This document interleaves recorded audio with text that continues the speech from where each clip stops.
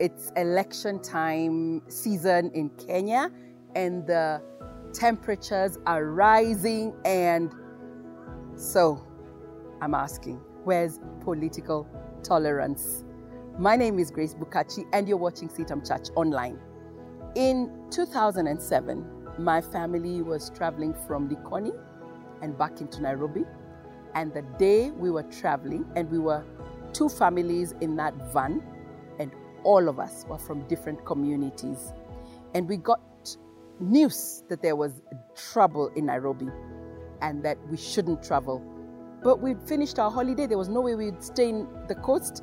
So we chose to trust God and to travel into Nairobi. And we did.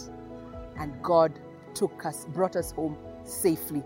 Needless to say, after that, it was not safe for us to even go out where we lived. And at some point, somebody said to me in my face, Grace, if you were in some areas in our country, you would have been dead.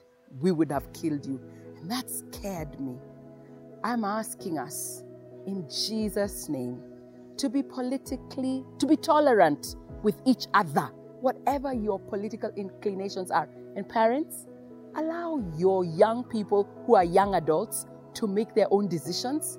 I know places and dads who are so firm, and and moms too, and they want that you have to vote for so and so. This candidate is, if you have above 18-year-olds in your home, let them make the decisions themselves. Let's be tolerant of one another. In fact, God's word says, let the peace of God rule and reign in your hearts. Allow me to read it from the New Century Version. Colossians chapter 3 and verse 15 says, let the peace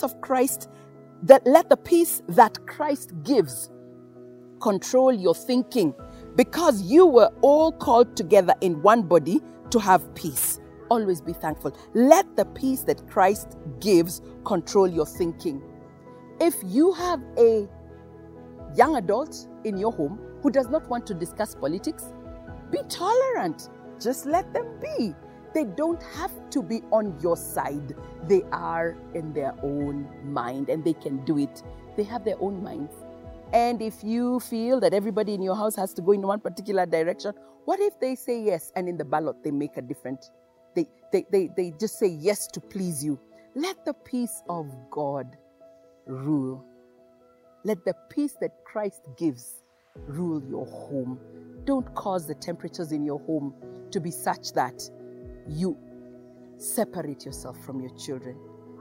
I pray that the Lord will speak to you and I, whether you're a child or you're the parent, that we can be tolerant with one another and let God's peace rule our homes and our hearts.